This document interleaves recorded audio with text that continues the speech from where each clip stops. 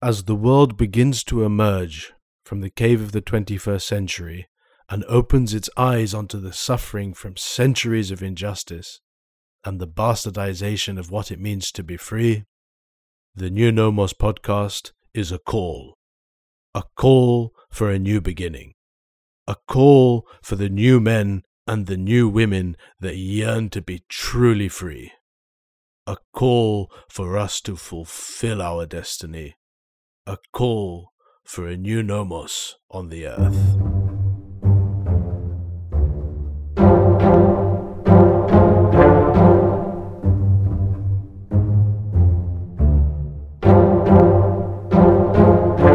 Welcome to the New Nomos podcast. I'm Abdallah Dutton, inviting you to join me on this journey of discovery, to define what the New Nomos is and what we need to get there. As a key figure in European culture, I wanted to devote this episode to the life and works of Goethe. Now, Goethe lived at the end of the 18th century and the beginning of the 19th century, and was what you could define as a polymath. He was an expert in many different fields, but he is perhaps most renowned today for his poetry and plays and writings. In a time when Europe was very anti-Islam, Goethe was actively studying Islam and engaging with Islam and everything that meant. And this is something that comes through his works, it comes through his letters, and it's an idea that I wanted to explore in greater detail. But in order to get to that point, I wanted to first have a better understanding of the works of Goethe. So in this episode, I interviewed Haj Abubakar Riga, who is a German lawyer and passionate Goethean. So much so that he has recently released a book called Die Kamper. Unfortunately for us English speakers, it's in German. It's a story that draws inspiration from the life of Goethe and in particular his Italian journey. Over the past 20 years, Haj Abubakar has also actively and consistently hosted tours of Weimar, the town that represents the heart of the German classics and where Goethe lived alongside Schiller and engaged with Schiller, and from them came the era of the German classics. So, without much further ado, I present to you episode 5, Muhammad Wolfgang von Goethe, polymath and visionary. To say something very general about Goethe, if you take the main works of Goethe and you go through it, I'm talking here about elective affinities, the young Werther, Faust, Wilhelm Meister's Apprenticeship and so on. The most famous books of Goethe. And you read them when you're on your age between 20 and 30. And you read them again between 30 and 40. And you read them again between 40 and 50. And you read them again between 50 and 60. You will not be bored, because you will realize these books are going alongside with you and relating to your knowledge, your state, your youth, your age, your experience, your desperation, your love, whatever it may be. The books will give you stuff. They will be feeding you these books. Amazing. To give you one example, I have read personally maybe 10 times the Faust, and I'm still exploring. It's a book which is never read, because it's a book which is alive. Because Goethe has put in the book so many different things, so many different aspects, so many different perspectives, that the book is corresponding to you and lives with you, and you can open it up and you find a phrase you say, well, that I have never read before. Faust is, you can say, his most famous book. Goethe was writing this book basically all over his life. He had the first ideas when he was a relatively young man. He ended the book very short time before he died, and is a book which is revealing. It's not a book of facts. It's a quite complicated story, and it has two parts. One is a bit easier to grasp. The second one is very visionary, very difficult to grasp. It forms a totality which basically deals with all aspects of life. I mean, morality, philosophy, literature, poetry, science. Very visionary, specifically just the second part, because it deals with and talks about the innovation of paper money, globalization, collateral damages through will of power, economical issues. I mean, it's everything in there. So it's like a copy, or let's say, an in-depth archive of all the things Goethe ever thought in his life, put in a very hidden structure, which is revealing the whole time. It has a very, very interesting end, where basically the death of the main protagonist, which is Faust, who has a kind of a very complicated relation to another man called Mephisto, which is the evil character in the play. The very end, when Faust dies, he's coming closer to divine realms, as Goethe names it. And lots of people were thinking, because Faust is a very kind of controversial character, and he also is guilty for the death of 5 people in the play, involves himself in very dark and ugly things also. So he's guilty to an extent. But to the surprise of everybody, Goethe was not sending him into hell. He was sending him into the heavens. And there is one chorus in the very end when Faust is received by the angels and basically carried into the heavens. And there's a chorus which is very significant, where the chorus is singing basically, whoever has a strong yearning, we can save. And this is a very significant psychological and philosophical description of Goethe himself, because he always had his whole life through a yearning. And that yearning, he never gave up. And that yearning brought him to different subjects, like he was interested in nature, in plants, in stones, in politics, in economics, in poetry, in traveling. But whenever he found something, it was not fulfilling in the sense that he stopped. His yearning was driving him further and further and further. And I found very wonderful and significant that, so the Faust, which is his testimony, if you want, and Goethe ended the Faust very short time before he died. And that was for me a very significant statement. The yearning is so significant because, and that's the logic of the Faust, your yearning will bring you to the divine.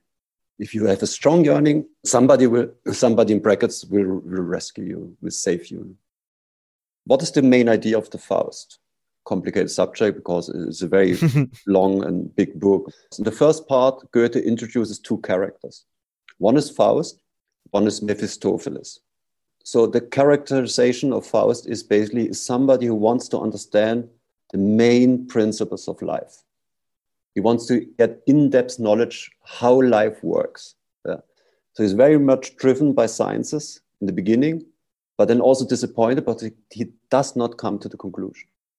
So he's in a kind of life crisis on that, in a kind of deep crisis.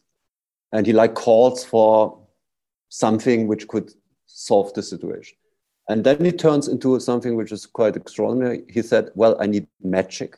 So he thinks maybe I can find some magic to understand how everything works, how everything is connected, what is the main principle, the main law which keeps everything together, keeps everything moving and so on. By calling that, suddenly the other character appears, which is Mephistopheles. Mephistopheles is characterized as the evil character, nearly like the devil, really, a personification of the devil, an evil character. And his main principle is he denies everything. So he's very cynical. So these 2 characters come together in a very, very interesting way, because it's basically a bet between Faust and Mephistopheles.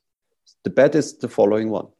If Mephistopheles, the evil character, can create a situation where Faust will say, this is wonderful, moments stay on. In other words, reaches fulfillment, then Faust has lost the bet.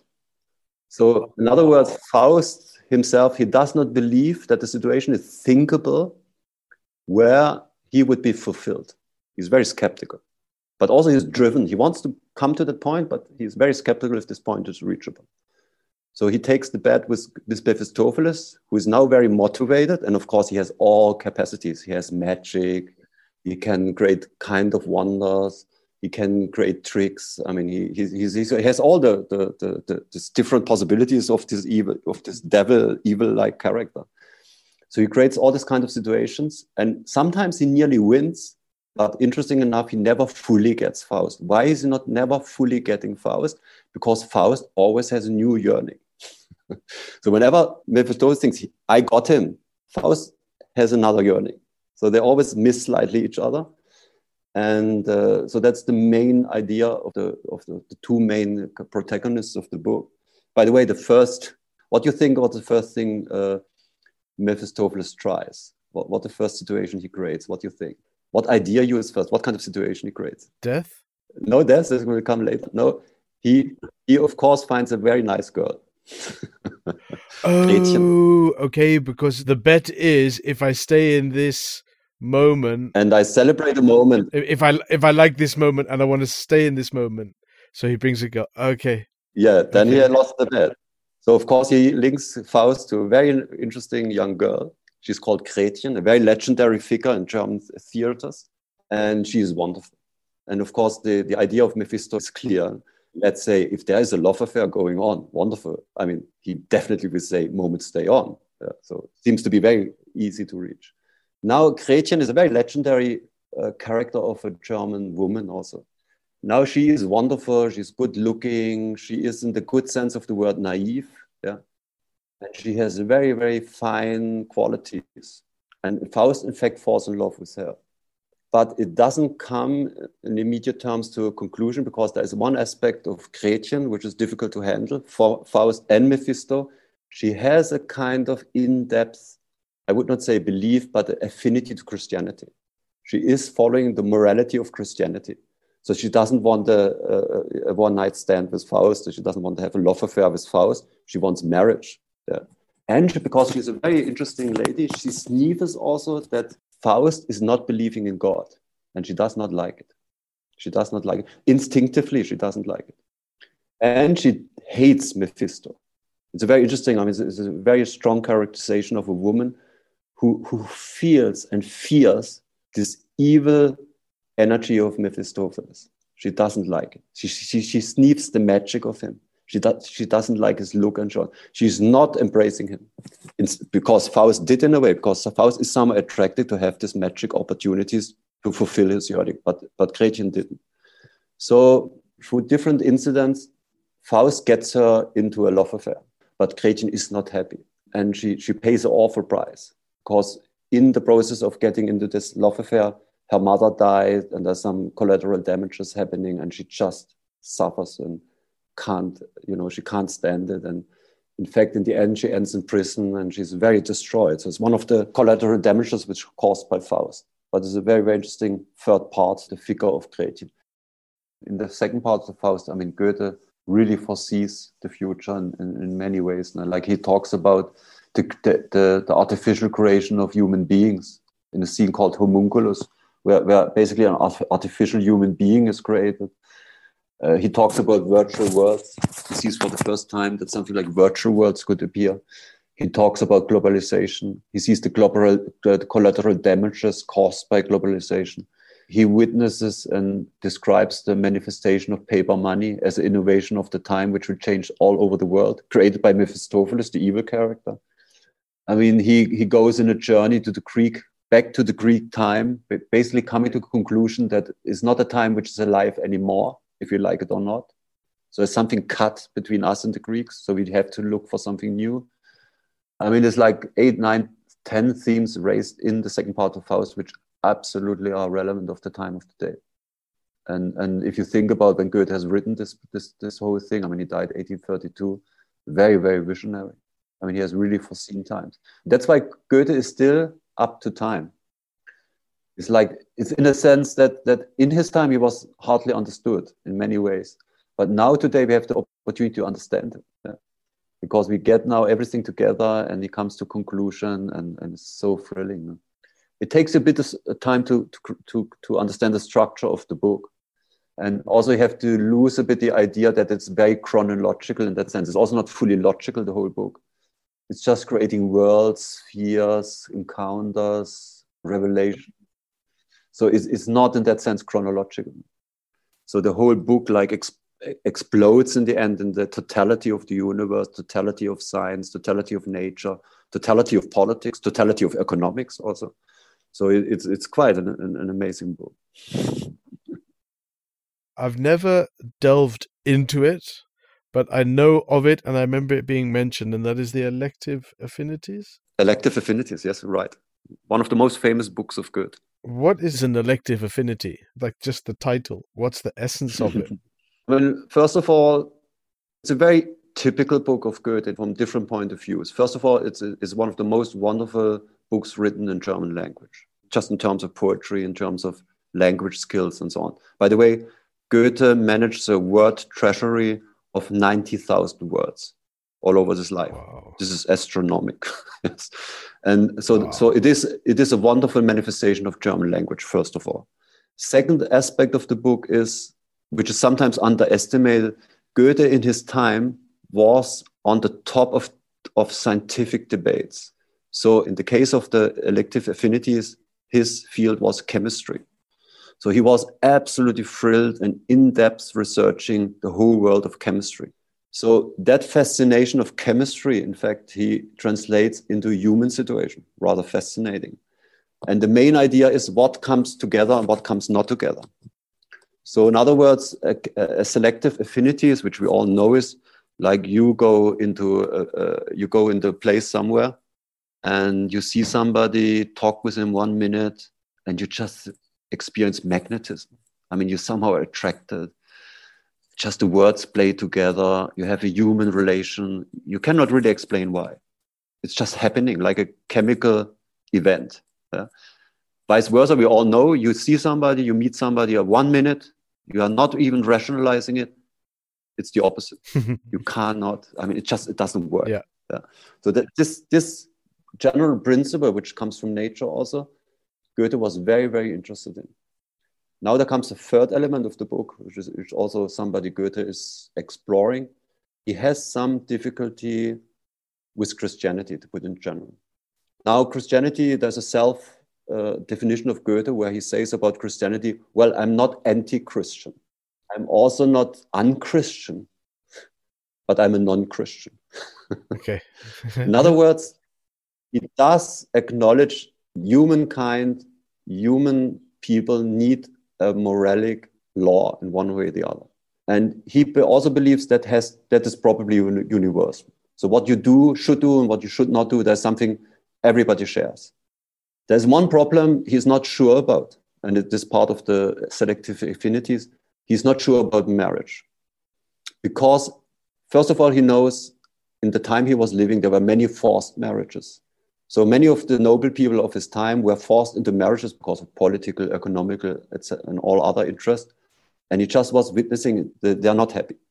In fact, it ended often that the man and the woman, they had kind of extra relationships, which were rather accepted in the time of Goethe. So he was a bit doubtful about the idea of marriage because he realized if there is selective affinities, I mean, what does it mean? And now he brings in the selective affinities a scandalous scenario in the time of Goethe was in. I mean, we talk here about end of 18th century, beginning of 19th century, a scandal.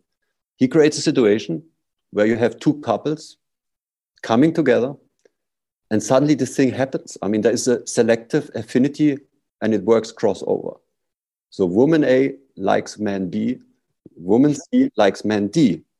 I mean, an unbelievable scenario to talk in honest terms about it in the time Goethe was living, scandalous. No? And now he tries to explore, and it's again rather complicated. Okay, so if you break marriages, which happens in the play, you break laws of Christianity, moralic standards. I mean, in probably all religions, I mean, you're not allowed to, let's say, if your wife and you and me, I mean, this is unthinkable. If you would think on it, you would say, astaghfirullah. I mean, we turn away from it because it's so bad in a sense. So Goethe allows this thing to happen in the play, and he explores the whole question of marriage, the whole question of morality. And Goethe is a bit unsure about it because it doesn't work also in the play. Even there is a love affair across, and it even manifests at some point, the people don't become happy. Because there comes another element which Goethe is very interested in, which is destiny. And destiny, Goethe comes to a conclusion, even he has some doubts on the whole setting of marriage, but also there's another element which is destiny, and even there are selective affinities. Somehow it doesn't come to a good end, which I think is common understanding. I mean, imagine for a second this situation. You have friends, yeah? You have another couple and you meet with your wife. I mean, somehow we understand, can that ever work? Yeah, somehow it can't. So Goethe is working out this whole structure. So selective affinities, and it has a lot of kind of symbolic themes in it, and which would be now, it would need a couple of hours to talk about in a sense. But it is an amazing setting of, again, the mix between science, morality, and practice also. Now, if you allow me, just for the sake of getting some understanding of Goethe, why is this also interesting in itself relating to Goethe? Goethe has another self-definition, which he reminds everybody to not forget. And it's a quite interesting one, because he is basically arguing in the field of nature. He's saying about himself, I am a pantheist. In other words, I discover the divine all over the nature, but I don't see gods in the nature, because there is metamorphosis and there's total change the whole time. You cannot associate yourself with anything in nature because it's changing and moving the whole time. But I'm a pantheist so far that I believe there is a divine presence in nature. So that's the first thing. He's in that sense a pantheist. It's a difficult word, but I hope you get the point. Then in the field of morality, he is describing himself as a monotheist. In other words, he is looking for universal moralic laws which everybody can accept. Goethe is aware there needs to have a monotheistic structure. I mean, there are things everybody will agree. For instance, nobody would kill children. Yeah? There's so many elements, ethical elements, moralic elements, everybody would agree on. Goethe is obviously not sure if that is linked to Christianity or not. I think more likely he believes it's not linked to Christianity, but he believes there must be a monotheistic structure of morality in the world. And now it is the most important one, which is important for many aspects of Goethe, because that's something which I personally also like with Goethe. He's a wild man. Because he says in the world of art, he says, I am a polytheist. In other words, I believe in many gods in the world of art. In other words, I'm in passion with so many things, different things, changing things, writing things. He believes strongly in the freedom of being a writer. And also Goethe is very known when he writes books. He don't have a concept, he has not a plan, he just writes. And because he's a polytheist and he's free and he's not, linked to any specific morality, nor to any specific scientific cause, he allows himself total freedom. This is important to see because it's very complicated now, because some people don't get that in a sense. So they think, well, if you argue Goethe was like this and that, he said in this book something else. But it's not a contradiction, because Goethe writes very freely. And in the selective affinities, to come back, he, for instance, creates a scandal. As, by the way, he became famous for another scandalous book, which was The Suffering of the Young Werther, which is describing a suicide, which was in that time unthinkable. So Goethe is very ready to provoke, create very kind of unknown scenarios, and he breaks with lots of Christian norms and conventions also. And he's exploring that in a complete freedom. If he was working directly for the Duke, who was the kind of head of state, how did that affect his, I'm just thinking now, it's difficult to do anything scandalous nowadays because scandal is just the kind of status quo. But if one was to be, for him to be so scandalous and be working directly for the monarch, didn't that have an effect on his role, or was the Duke just totally with him? Very good question. And again, we can come a bit back to the biography of Goethe himself. I mean, Goethe is born in Frankfurt, which was in his time, a quite big town. His father was a jurist, and the father basically forces him, or basically indicates to him, there was not a big choice. He became a jurist too. He lives in Frankfurt. Frankfurt is a big town at that time. So now in 1775, he gets suddenly an invitation to come to Weimar. Weimar is a very small place at that time, has 6,000 inhabitants. But he gets a direct invitation from the Duke, who is a rather young man, because the Duke is slightly younger than Goethe. And the Duke, the monarch, is looking for some education. And he knew about Goethe because he has written one of the first bestsellers of Europe, which was The Suffering of the Young Werther. So anyway, he comes to Weimar and he does educate the monarch, but they also have wild times in that kind of conventions of that time. So they have like feasts, they run away. I mean, they go with horse riding. They have girl affairs, love affairs. I mean, they do all kinds of things. Nobody can judge them because it's the monarch, and it's obviously his one of his best friends. And then also, I mean, he becomes more and more important for the monarch because he takes over some governmental positions. He becomes finance minister. He's involved in politics. He drafts a complete new setting for the small dukedom. He creates a mine. He goes in mining. I mean, he does so many things. He becomes of key importance of the monarch. So he has a kind of he's quite free, but he's very much involved in the protocol of the time and on the monarch's home and so on. And so he does all that. So he has a kind of freedom, but he's not completely free because he's an employee of the monarch. The monarch, to keep him in Weimar, also is very generous to him all over his life. So yes, and some people in fact did attack Goethe that because he did not take a very strong side for the French Revolution. Some people attacked him being the poet of the monarch, which I think it is wrong because he was free and independent and also left Weimar at some point on a holiday, basically, which went for 2 years. And I think not that the monarch was able to control him or influence him, but yes, he was somehow inframed in that setting of the monarch's rule in Weimar, but he had big freedom in terms of time, doing things and so on. And of course, in his writing and in the poetry, he was totally free. Yeah. Another example of his freedom is this whole thing in Weimar goes on for a couple of years. And Goethe is totally involved in politics, economics, and so on.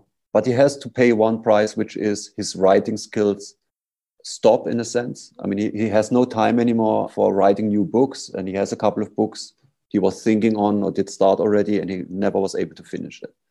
Now, in the middle period of his life, he gets a very famous syndrome, which we know today. He gets basically a burnout. He just thinks he cannot go on like that. He's not fulfilled anymore. He's too much involved in protocols, too much political responsibility. Also, he has a kind of strange love affair with a married woman, which didn't work out. So all comes together, he has like a burnout. Now, overnight, he takes his horses and leaves Germany to a journey to Italy, which will take 2 years of his life. And he does not know if the monarch will take that, because he basically quits his service and just leaves. He doesn't ask him for permission, nothing of that. And Goethe is a bit nervous about it, but he knows he wants to be free and he wants to go to Italy. That's has a very kind of dreamlike idea what Italy is, and he wants to learn painting and things like that. So he just gives up everything. In fact, he takes on a wrong name, so nobody would recognize him as being somehow involved in politics, and just wants to have a good time and free life. And he's a bit nervous about, after a couple of months, the monarch, who has also tremendous sympathy for Goethe and does not want to lose him, basically gives him the green card and says, yes, you can continue, and also pays him a salary, which is, of course, not bad. So he can do this journey for 2 years. And in that time of this 2 years, he's totally free. On this journey to Italy, in the journey, he has the first real love affair, breaking all conventions, having a love affair. He meets many people. He lives a while in Rome. He has a kind of a community life with 2 other famous Germans who are painters. So for 2 years, he just gives up everything. He's very free and quite not involved. After the 3 years, he comes back to Weimar, and the monarch gives him more space to be a bit more or less involved. He also finances him a very beautiful house, which is the Goethe house of today, and gives him a bit more time. Now, when Goethe was very old, there's a famous secretary of his, which is called Eckermann, who wrote a very famous book about Goethe, which is worth to read as my advice. And Eckermann interviews Goethe and asks him, when was the most happy time of your life? And Goethe says, well, it was on my Italian journey. And now it's interesting, if you think on Faust, if you remember back what we talked just a couple of minutes before, I mean, you think on the famous bet, yeah? I mean, where Faust thinks he will not get into a situation where he will say, moments stay on, moments stay with me. I mean, no change anymore required because I'm happy. Goethe basically indicates that life experience he had under the condition of total freedom, economic independency in his Italian journey. And later on, he was basically not that free anymore and that happy also anymore. But he is saved, and we come now to the subject of Schiller, because after the Italian journey, the real core of the German classic start, which is basically the friendship between Schiller and Goethe. There's a very famous encounter between Schiller and Goethe. In the very beginning, it was a complicated relationship because Schiller was also a very gifted writer. But he was not so well established in Goethe. He had a kind of small job in Jena, teaching on the university. And Goethe was acting and living on a much higher level. Even they were equal in terms of genius qualities. I mean, socially speaking, Goethe was much more higher. And Schiller was a kind of nearly a bit jealous on Goethe because he was living this high style life. And Schiller, who was so gifted and so talented, I mean, he had a very kind of miserable life in comparison. Anyway, they had a meeting, which was basically an accident in Jena on the university. And the whole relationship between the two of them starts as a very famous conversation, which is basically about Goethe's idea about plants. Yeah. And Goethe was thinking his whole life that there may be an option to find in nature something what he called the Urpflanze, the core plant.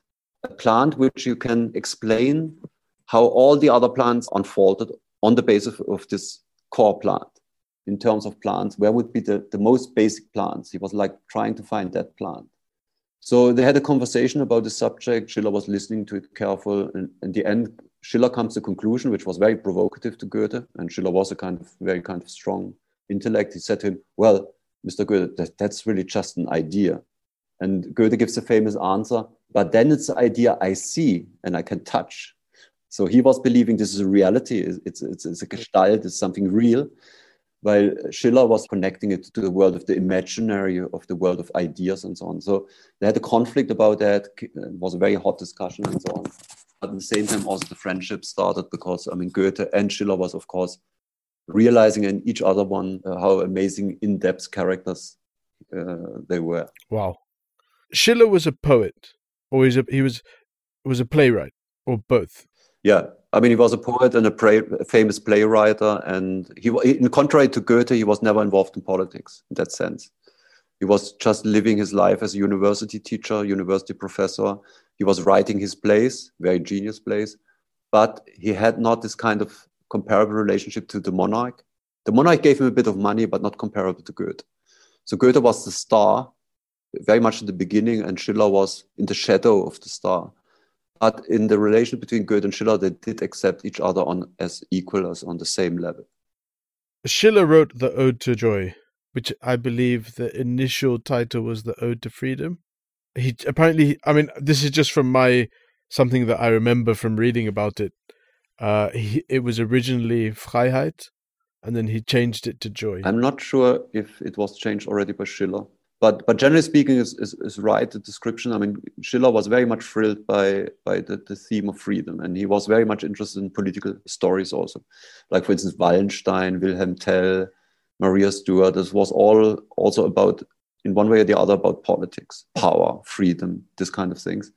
Tell, which made Schiller world famous. Funny enough, Schiller himself was never in Switzerland, but he wrote one of the most famous poetic descriptions of the Swiss Wilhelm Tell. But he got the story basically from Goethe. I mean, Goethe had the idea to write a play called Wilhelm Tell. And at some point, because there was also politics involved in the play, Goethe was thinking, well, I should just give it to Schiller because Schiller would explore it better than me. So and Schiller did it, and it became world famous also because of Wilhelm Tell. So let's say that the field of interest of Schiller was of a different kind than of Goethe. And for instance, Schiller was never a scientist, while Goethe was very much keen on his scientific side. I mean, he went in all kinds of scientific researches. He was up to the debate of many scientific issues of his time. While Schiller was much more interested in history, in politics, in freedom, in societal change, and so on. So there were different fields involved. Goethe and Schiller formed something which also was an expression of unity, really, because Goethe was very much aware that Schiller is like the missing part of his life, as Schiller, vice versa, was very aware that Goethe was the missing part of his life. And so the friendship became very, very kind of unifying more and more over the years. When Schiller died, and it was very difficult to bring the news to Goethe, who actually knew that he will die soon, I mean, in the year 1805. But all the secretaries, also his wife, everybody was very frightened to give the news to Goethe that Schiller died. So when they told him the news, he said for a whole while nothing, just nothing. And he didn't go to the funeral because he never went to funerals. And he was just basically speechless, which is a very interesting phenomena of a man like Goethe, word treasury, 90,000 words, to be just speechless. One of the definitions, if you meet the real, is that it makes you speechless. So there was something very real happening to Goethe of a very kind of fundamental kind. And then days later, he made this famous statement, because somebody like slightly tried to explore how Goethe was feeling about everything. And Goethe just said in tears, he said, well, one half of myself died. Basically indicating he will never come back. And in fact, you could say after the German classics, which end with the death of Schiller in that sense, I mean, you can say the rest of the life of Goethe, he was a bit lonely in a sense. I mean, because there was no real conversation partner anymore. And also, I mean, just naturally, there was a bit of a melancholy to getting older and so on. So, but he never found that kind of friend anymore. Wow. But Schiller was a very, very, very different character because, for instance, Schiller was suffering lots of illnesses his whole time. I mean, he didn't become very, very, very old. He died in 1805.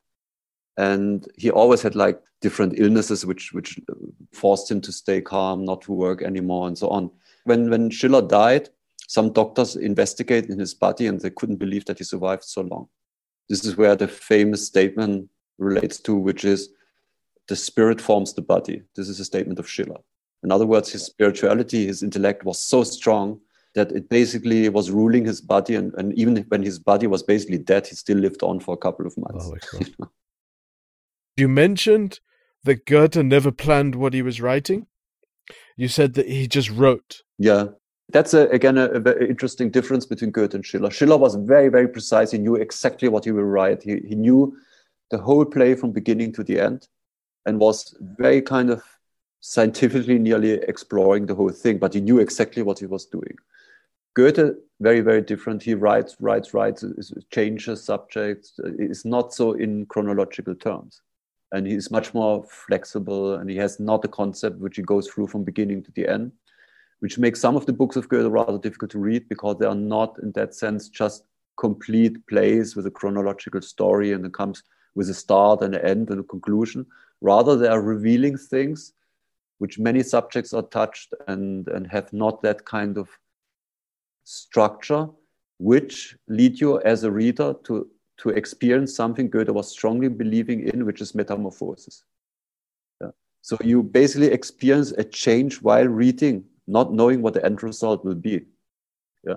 And so Goethe was creating that kind of unity between his understanding of nature and how nature works, and you as a reader and you as a human being part of nature, following the same concepts and laws.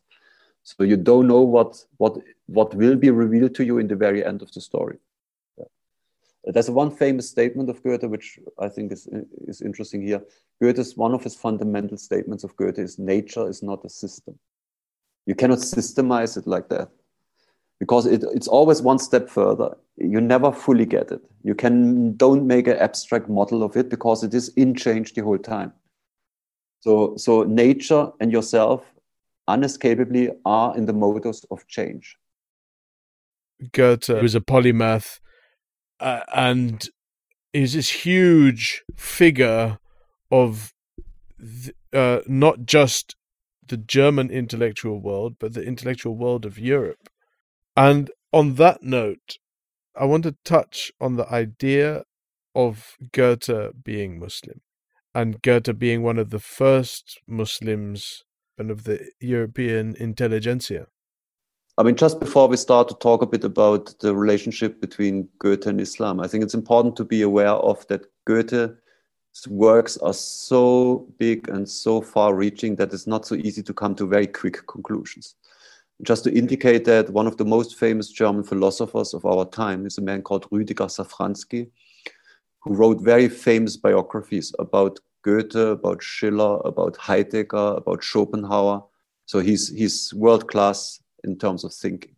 He wrote a biography about Goethe, which was published a couple of years ago. And he was asked, how long did it take you to write the biography? And he said 6 years, because he had to go through 15,000 pages of works and 15,000 pages of letters. So it isn't an astronomical amount of knowledge which is somehow linked and represented by Goethe as such. And now, I mean, you could go in many directions to find very much up to today relevant knowledge.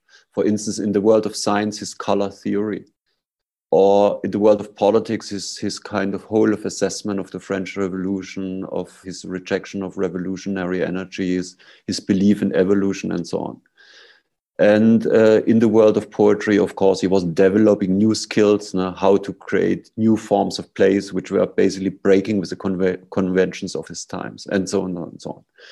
There's one aspect of him. He was also lifelong interested in religion. We mentioned before that his whole relationship towards Christianity was, let's say, complicated. I mean, the end of the Faust, the famous, world famous book I mentioned before, he indicates his belief order in terms of what has happened in your afterlife. And he leaves it quite open. But he clarifies it's not a Christian view. He clarifies it has to do with Tawhid.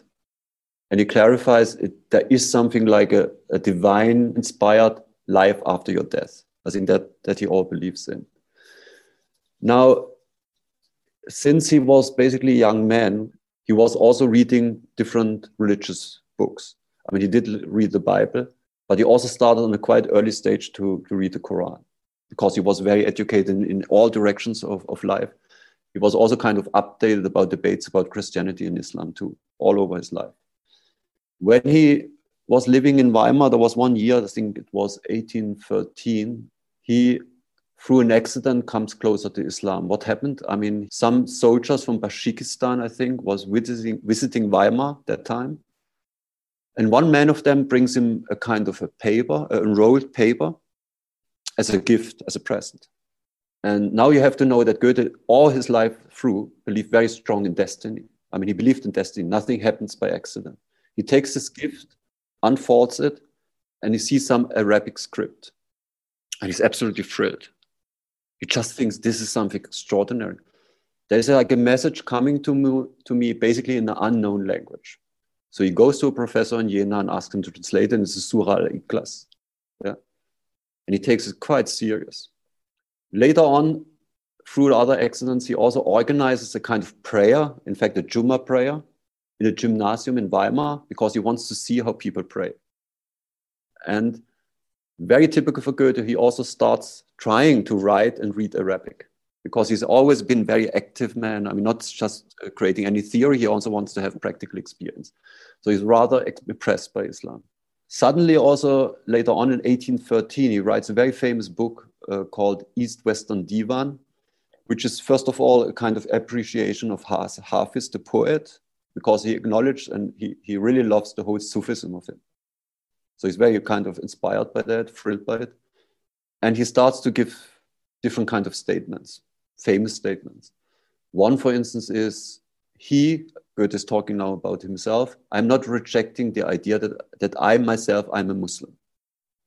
He starts to speak in a time where, I mean, Islam was really hated in Europe. There was lots of hatred towards Islam. He suddenly starts to speak positive about Islam, which again causes a scandal.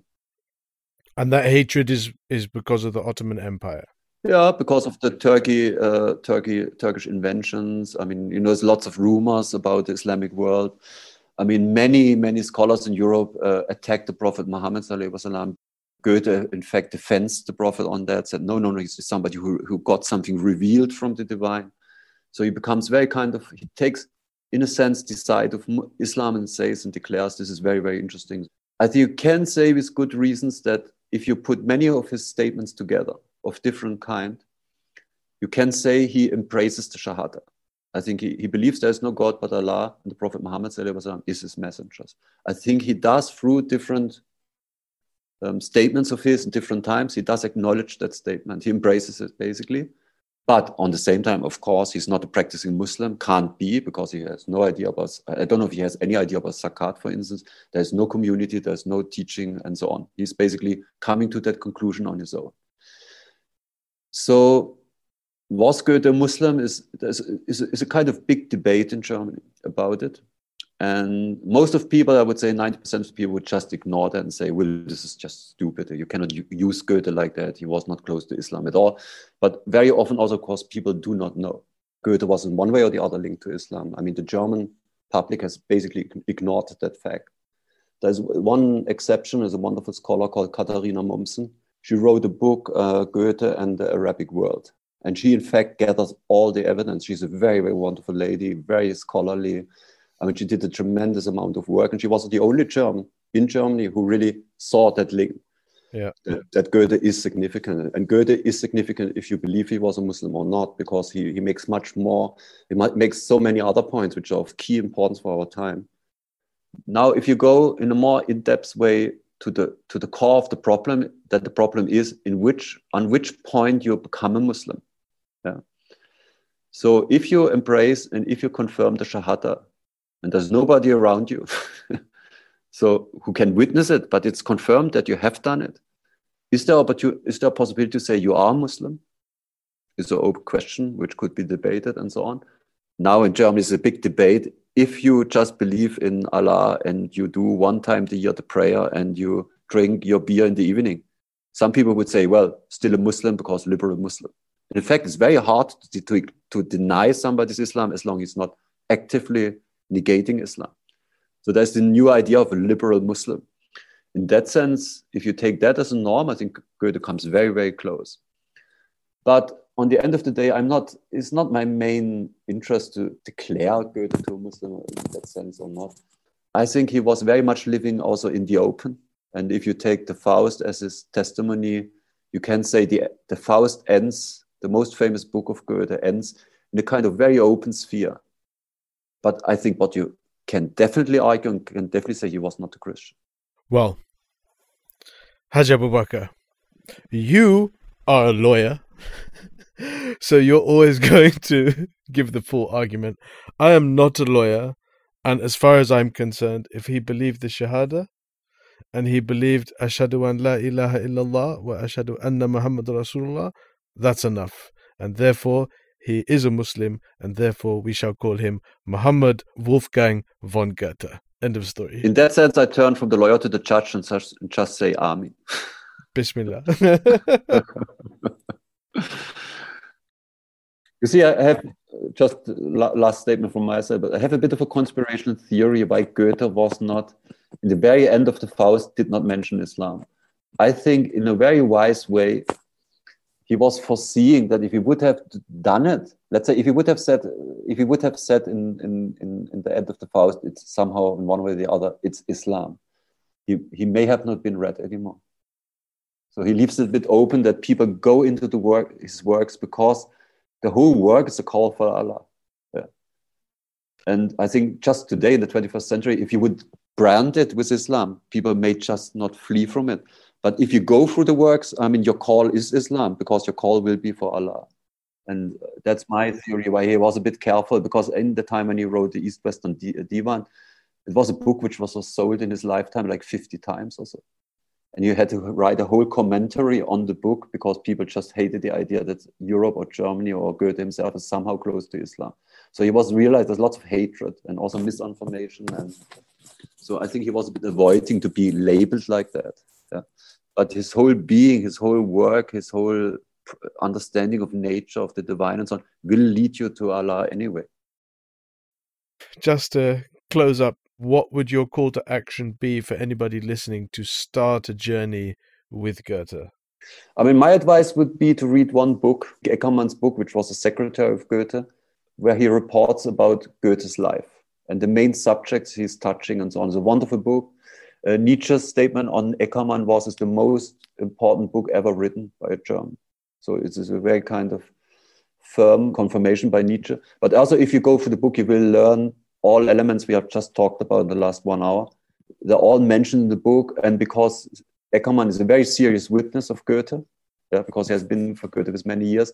It's very authentic and reports the whole being and the whole thinking and the whole life of Goethe.